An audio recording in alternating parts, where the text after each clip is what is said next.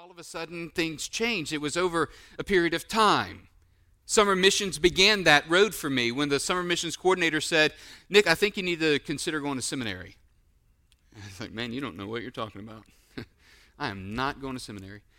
And then I got back, and then my campus minister began encouraging me to consider going to seminary and encouraging me to consider what was the next step in my life. And, I was adamant. Hotel, restaurant, and tourism administration was the direction that I was going. And then some friends began encouraging me, and all of these different voices speaking into my life. And then a couple of other guys that I really enjoyed listening to preaching that really kind of gave me a fire in my bones, so to speak. They moved me and encouraged me. The Holy Spirit moved me through these preachers that I would listen to, two in particular.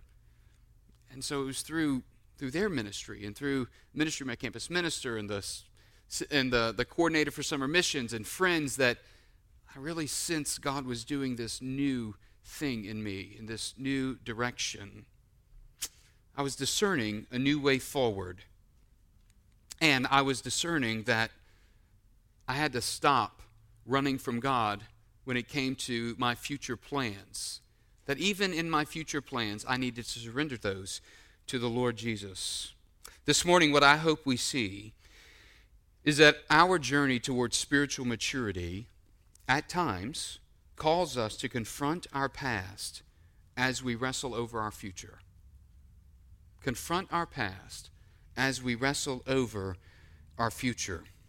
I want us to see that from Genesis chapter 32. So I want to read the entirety of the chapter because it's a story that flows really well. And so I hope you are able to follow along, beginning in verse 1 of chapter 32. Follow along as I read. Jacob went on his way, and the angels of God met him. And when Jacob saw them, he said, "This is God's camp." So he named that place Mahanaim. And Jacob sent messengers before Esau, his brother, in the land of Seir, the country of Edom, instructing them, "Thus you shall say to my lord Esau, thus says your servant Jacob, I have sojourned with Laban and stayed until now. I have oxen, donkeys, flocks, male servants and female servants. I have sent to tell my lord in order that I may find favor in your sight." And the messengers returned to Jacob, saying, We came to your brother Esau, and he is coming to meet you. And there are 400 men with him. Then Jacob was greatly afraid and distressed. He divided the people who were with him and all the flocks and the herds, the camels, into two camps, thinking, if Esau comes to the one camp and attacks it, then the camp that is left will escape. And Jacob said, O God of my father Abraham, and God of my father Isaac, O Lord, who said to me, return to your country and to your kindred, that I may do you good. I'm not worthy of the least of all the deeds of steadfast love and all the faithfulness that you have shown to your servant. For with only my staff I crossed this Jordan, and now I have become two camps. Please deliver me from the hand of my brother, from the hand of Esau, for I fear him, that he may come and attack me and the mothers and the children. But you said, I will surely do you good, and make your offspring as the sand of the sea, which cannot be numbered for a multitude. So he stayed there that night, and from what he had with him, he took as a present for his brother Esau 200 female goats and 20 male goats, 200 ewes and 20 rams, 30 milking camels and their calves, 40 cows and 10 bulls, 20 female donkeys and 10 male donkeys. These he handed over to his servants, every drove by itself, and said to his servants, pass on ahead of me and put a space between drove and drove. He instructed the first, when Esau my brother meets you and asks you, to whom do you belong? Where are you going, and whose are these ahead of you? Then you shall say, they belong to your servant Jacob. They are a present sent to my lord Esau, and moreover, he is behind us. Likewise, he instructed the second and the third, and all who followed the droves. You shall say the same thing to Esau when you find him. And you shall say, moreover, your servant Jacob is behind us. For he thought, I may appease him with the present that goes ahead of me, and afterward I shall see his face. Perhaps he will accept me. So the present passed on ahead of him, and he himself stayed that night in the camp. In verse 22, the same night he arose and took his two wives, his two female servants, and 11 children, and crossed the ford of the Jabbok. He took He took them and sent them across the stream and everything else he had. And Jacob was left alone, and a man wrestled with him until the breaking of day. When the man saw that he did not prevail against Jacob, he touched his hip socket, and Jacob's hip was put out of joint as he wrestled with him. Then he said, "Let me go, for the day has broken." But Jacob said, "I will not let you go unless you bless me." And he said to him, "What's your name?" And he said, "Jacob." Then he said, "Your name shall no longer be called Jacob, but Israel, for you have striven with God and with men and have prevailed." Then Jacob asked him, "Please tell me your name." But he said, "Why is it that you ask my name?" And there he blessed him. So Jacob called the name of that place Peniel, saying, "For I have seen God face to face, and yet my life has been delivered." The sun rose upon him and passed as he passed Peniel, limping because of his hip. Therefore, to this day, the people of Israel do not eat the sinew of the thigh that is on the hip socket, because he touched the socket of Jacob's hip on the sinew of the thigh. May the Lord bless the reading of his word this morning. In the first scene, verses 1 through 21, we're invited really to kind of look retrospectively, to look back with hindsight over Jacob's long road of spiritual growth. I mean, after all Jacob has been through over the last 20 years, it's hard to imagine here and now that a more difficult journey still lies ahead of him. It's hard to imagine that this might be a reality for Jacob. He's embraced God's leading to return to Canaan, and in the midst of embracing this leading to return to Canaan, he doesn't have any idea what his brother Esau might do when he arrives there. You know, for Jacob, this day has always been down the road, right? 20 years ago, he left fleeing from his brother and his father. This day has, been 20 years down the road. It's always been far away, but all of a sudden, he realizes this day has now come. He's going back into the land of promise. Initially the scene begins on a positive note. Jacob's made a break from Laban, his father-in-law, who has manipulated him and kind of kept him under his thumb for 20 years. He's journeying with his family. He's profitable. His family, his flocks, his possessions are all with him as he's journeying back to the land of Canaan. And 20 years earlier, when he was leaving the land, the angels of God met him at Bethel, right, in that theophany where he sees the stairway extending from heaven and the angels of God ascending and descending, and God speaks to him and reminds him of the promise. And now, as he enters back into the land of Canaan on his way there, angels meet him once again. And then he exclaims, the name of this camp is Mahanaim. Two camps, God's camp and my camp, right? He sees this as significant. God is blessing him on his journey as he's even returning. And we have the benefit of looking on Jacob's story with hindsight this morning. And I think it's helpful, even in our own lives, to look on our faith journey with hindsight, to look back over the course of our spiritual journey and observe what God has done in our lives. It helps us, because in doing that, we can even look back and see how God's grace has been present in our lives. As I think back over the journey of my Christian walk with Christ, I can see how God has transformed me. It's been a long process, and I certainly am not there yet. I haven't arrived. But I would imagine, like many of you, you can think back and be amazed at God's grace to you, how God has been so patient with you, how God has been so patient with me in the midst of my sin and my stubbornness and my hard-headedness to get what he's teaching me. And in this time for Jacob, as he's coming to terms and dealing with the sins of his past, we notice how God has transformed Jacob. I mean, think about it. Jacob was a prideful man.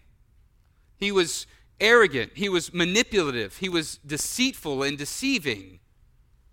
His name means deceiver. And we see for Jacob that, as we kind of look back, we see that he's gone from being haughty to being humble. He's gone from being prideful and selfish to being humble. He sent messengers to Esau, his brother, in the land of Seir or Edom in verse 3, right? And notice the language he uses in verses 4 and 5. He says, Tell my lord Esau, thus says your servant Jacob, I've sent to tell my Lord that I might find favor in your sight. Right? This is the language of humility. It's not just him fearing for his life. He's humbling himself. And then in verse 6, the messengers return to him. They say, we came to your brother Esau, and man, he's coming at you with 400 men. And so Jacob gets scared. He becomes greatly afraid and distressed. Fear grips his heart. He feared for his life, the lives of his family. He believes that Esau is coming to fight him. He believes that Esau is coming to take vengeance out. So he divides his family into two possessions and two groups and says, well, if he attacks one, the other will get away. I'll save half of us, right? Then he turns to God in prayer. And this is the first time in the Jacob story where he turns to God in prayer instead of his own strategy. Right? We see that as we look with hindsight over his life. And in verses 9 through 12, you can read how in verse 9, he repeats the covenant promise that God made to him.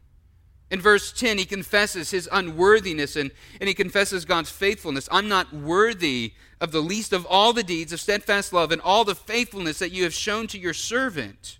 For I left with only my staff, and now I'm coming back to camps, right? So he's reciting and recounting, much like the Christian needs to recite and recount even the gospel and God's grace to us in our lives daily. He's recounting this in the midst of prayer. And in other words, in verse 11, he petitions God for deliverance. Save me from Esau. And in verse 12, he reminds God of his promise to do him good. So in other words, what Jacob is saying, he's saying, God, I'm following you here. I'm entrusting myself completely to you. You've led me to this point. And so what Jacob is learning is he's learning that obedience to God isn't easy. Obedience to God sometimes is uncomfortable. Sometimes it puts us in a position where we can't trust in self, right? We have to trust in God. And so he's learning that it requires complete trust and complete dependence. Jacob knows that he cannot deliver himself from Esau. He knows that if there's any way for him to be delivered here, he's got to trust God. It's got to be God that does it. It's God that will bring him salvation in the midst of this great struggle. And so, friends, this is the same realization that we come to when we encounter the good news of the gospel of Christ. It's the same realization we come to when we're faced with the insurmountable debt of our sin before holy God, isn't it? Just as Jacob recognized his great need for salvation, we too must recognize our great need for salvation from our sin. Listen to how Paul writes about the gospel in Colossians chapter 2. You can follow along on the screen. Colossians 2:13. Paul writes to the church in Colossae, and you were dead in your trespasses and the uncircumcision of your flesh. God made alive together with him, having forgiven us all our trespasses by canceling the record of debt that stood against us with its legal demands. This he set aside. How? Nailing it to the cross. What did Jesus do? He disarmed the rulers and authorities and put them to an open shame by triumphing over them. How did he triumph over them? When he rose from the grave. When he defeated death through resurrection. So just as Jacob came to a place of full dependence on God, unable to manufacture his own clever way to escape Esau's wrath, so we too are called to cast ourselves upon the grace of God, recognizing that outside of Christ we cannot escape God's wrath for our sin.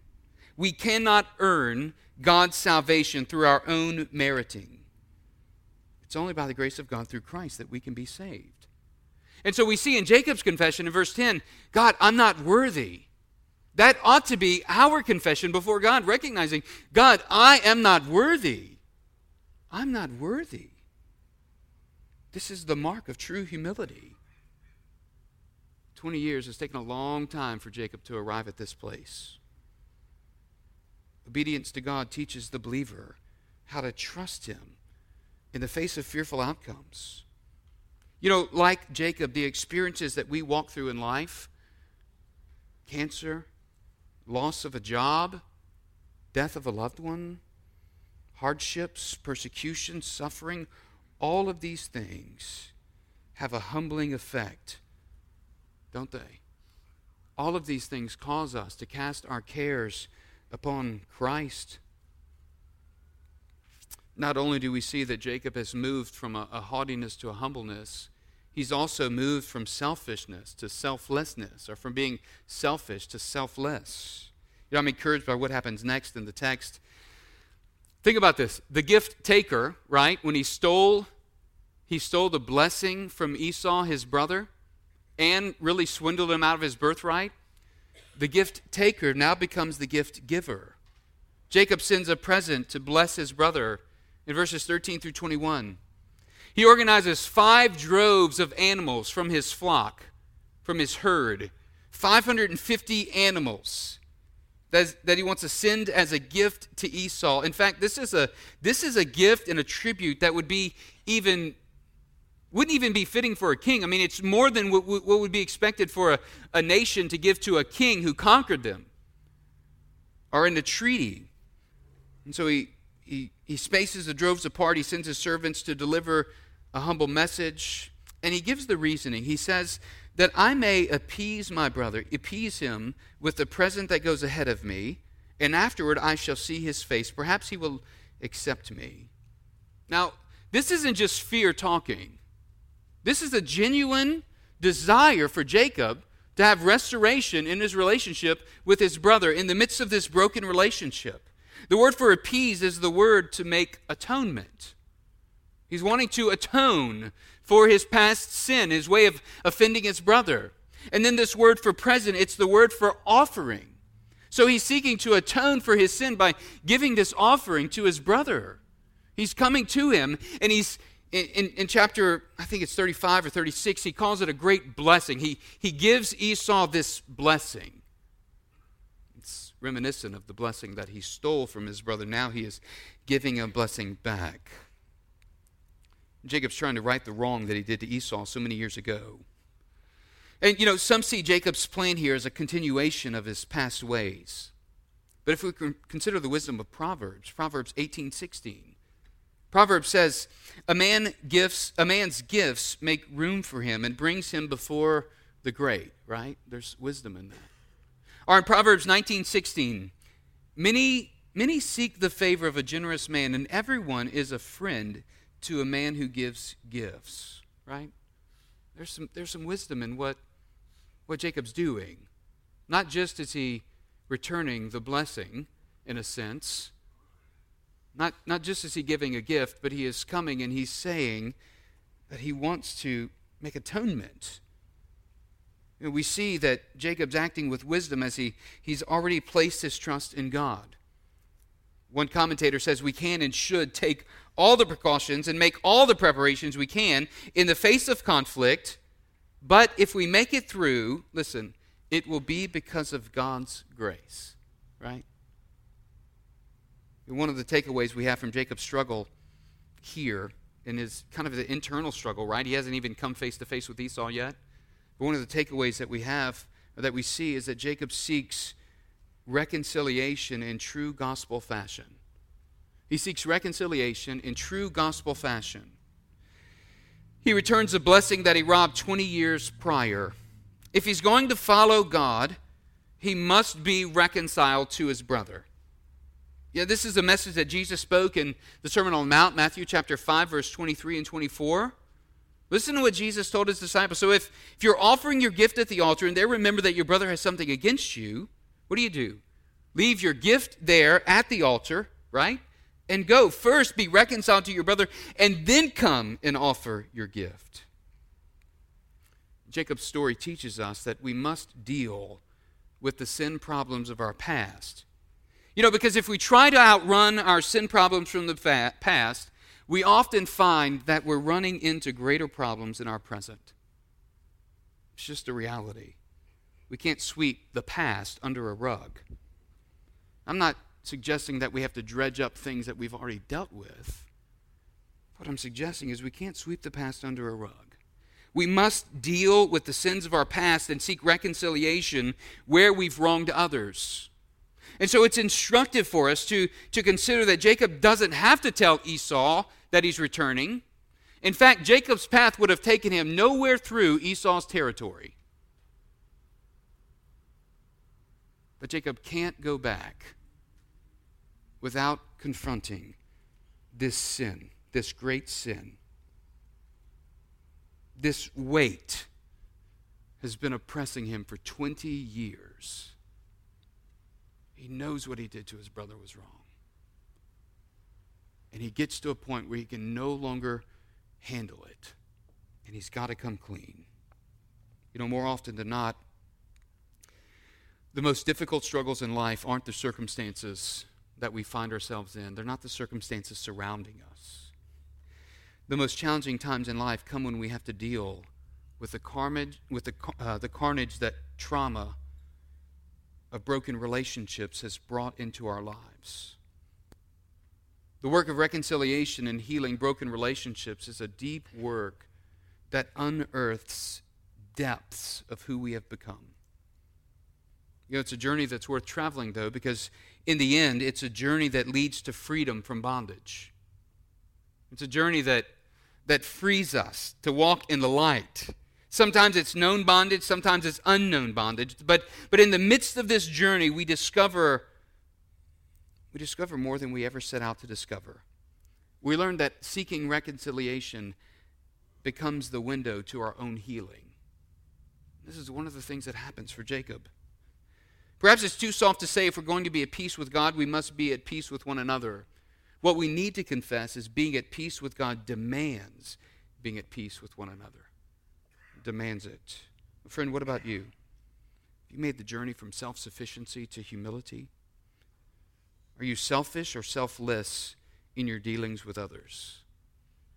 Have you humbled yourself, sought reconciliation with a brother or sister who's offended you,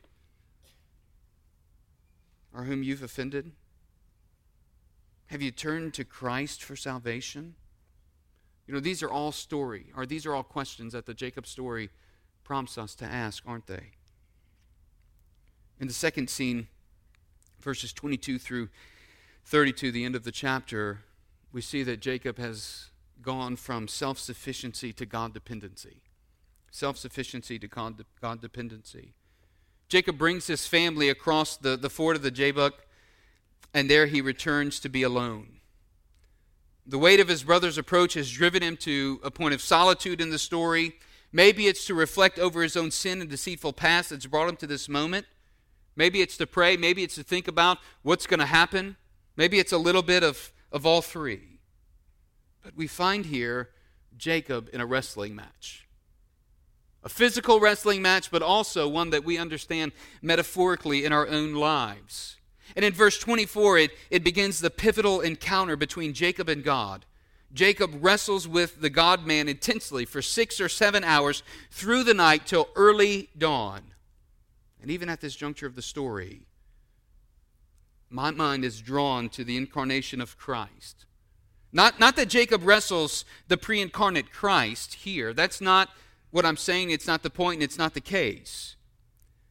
But it draws me there because we see what God does is God accommodates himself, his presence, in such a way as to be gracious with Jacob in the midst of this wrestling encounter. He's gracious with Jacob. He doesn't just overpower him, right? He's gracious. It's taken 20 years even to get to this point, and we've seen God's grace in Jacob's life over and over again. The physical match points to a deeper reality for Jacob's entire life up to this point. From the womb, his life has been a struggle, grasping the heel and wrestling with others. He was holding on to Esau's heel when Esau, his twin brother, came out of the womb first, right? Almost like he was trying to pull him back in so he could be the first one out. Not only did he wrestle with his brother, he wrestled with his father in deceiving him.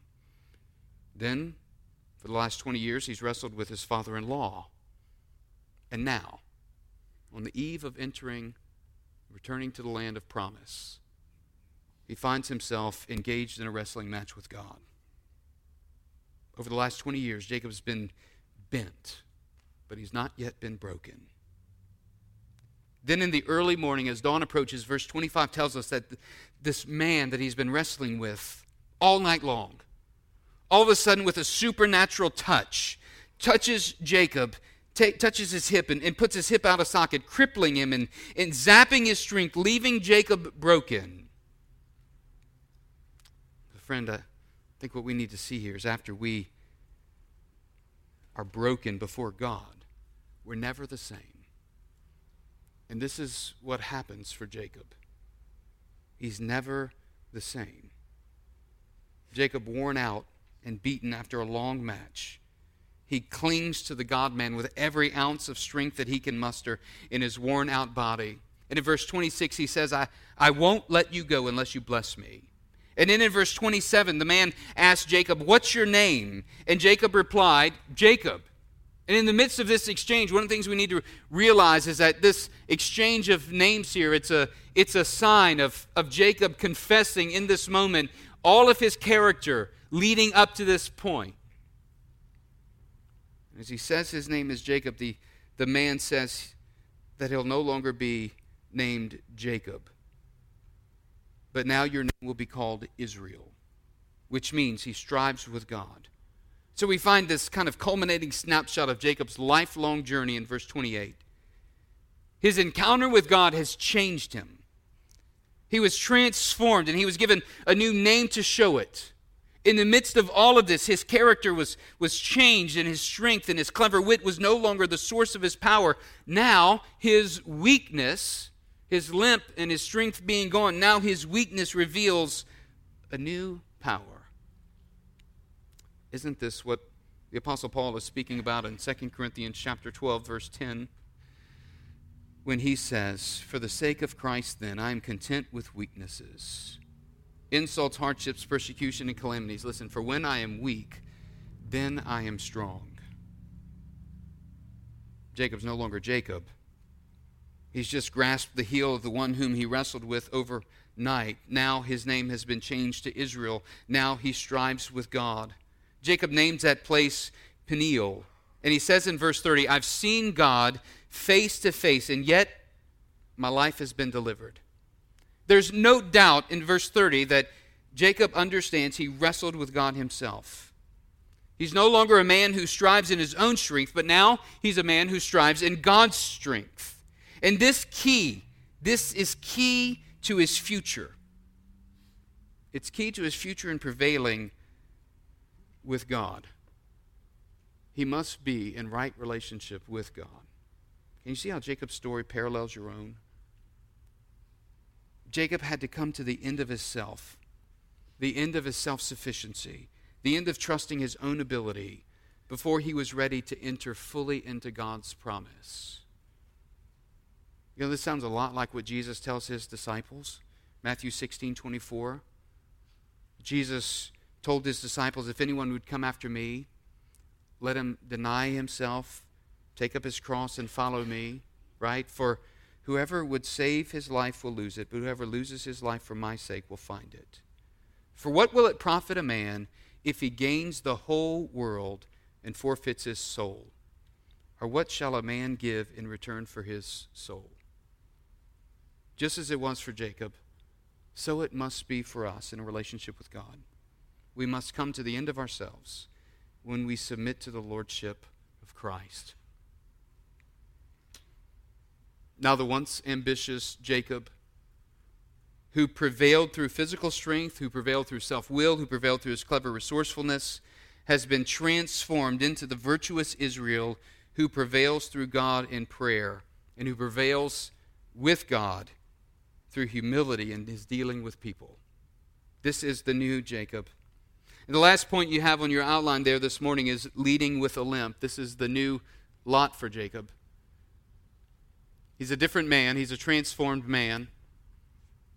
And this limp often is viewed by the world as a weakness, but Jacob couldn't be more prepared and more strong now to lead as God would have him to lead. You know, the common view of a leader tends to produce kind of an image in our minds of someone who's strong and who's smart, who's good-looking, who's able to take risks, who gives off the image of being invincible and decisive, in control. You know, this probably describes Saul, the first king of Israel, right? And perhaps it describes Jacob up to this point, might even add to that, resourceful and using any means necessary to get ahead of others. But all that changed when Jacob encountered God. Jacob's encounter with God marked him with a limp. It's an obvious sign of physical weakness for Jacob. But it's one that does him well because he begins leading with a limp for the rest of his life. One writer in his book, Leading with a Limp, Dan Allender, he shares a story. He shares this story of Jacob as an example of leading. And he says, the story of Jacob exalts not the struggle, but the goodness of God as he blesses a conniving, undeserving man. He says, no matter how far off the mark we might be, we see in this account the promise that if we open ourselves up to meet God, we will not come out of the encounter the same. We'll walk a new path, and our gait will be unpredictable. But we'll be walking in a new way, following God. You know, the two disciples of Jesus, James and John, their mother came up to Jesus and asked that her sons be granted the opportunity to sit on Jesus' right hand. And Jesus responded in Matthew 20:25 through 28. He responded this way. You know that the rulers of the Gentiles lord it over them, and their high officials exercise authority over them. Not so with you. Instead, whoever wants to become great among you must be your servant. Whoever wants to be first among you must be your slave. Just as the Son of Man did not come to be served, but to serve and to give his life as a ransom for many. Perhaps Jesus himself gives us the greatest model of leading with a limp. Right? Think about Philippians chapter 2. He gave up heaven to come down, to become incarnate. Though he was the fullness of deity in bodily form, he didn't regard equality with God a thing to be grasped, but made himself a servant, taking upon the form of a bondservant, and he humbled himself.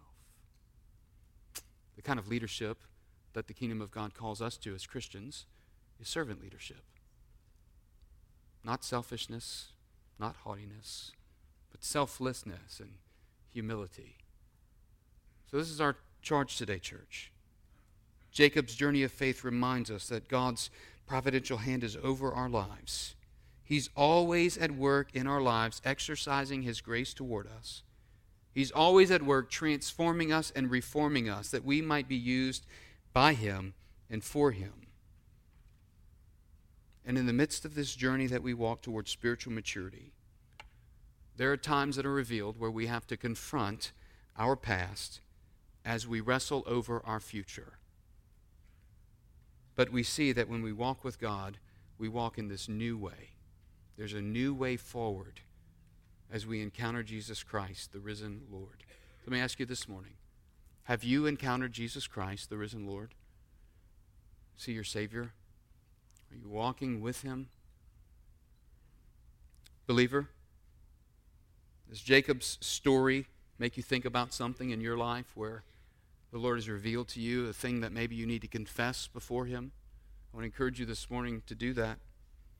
As you think about this wrestling match, maybe between Jacob and God, maybe there's something you think and feel as though maybe you have been wrestling with God over. And it's been a long wrestle. And now it's time for you to surrender, to follow God, to lay that thing before him. I want to encourage you this morning to do that, to respond as the Lord leads you. I'm going to close us in prayer. And you take time this morning where you're at to spend before the Lord in prayer. And this morning, if you want to know more about surrendering your life to Christ, I want to invite you to meet one of our elders over here on this side of the stage after the service by the cross. And we'd love to speak with you about what it means to surrender your life to Jesus and to follow him. So let's pray together. Father in heaven, we thank you for the truth of your word, your goodness toward us. Lord, thank you that you're gracious with us, even in the midst of our deep struggles. And thank you, Lord, that you provide for us. I pray, God, that as we consider your word this morning and how it challenges us, that you would give us strength to respond to you by your Holy Spirit. Lead us, direct us, and guide us, for it's in Christ's name we pray. Amen.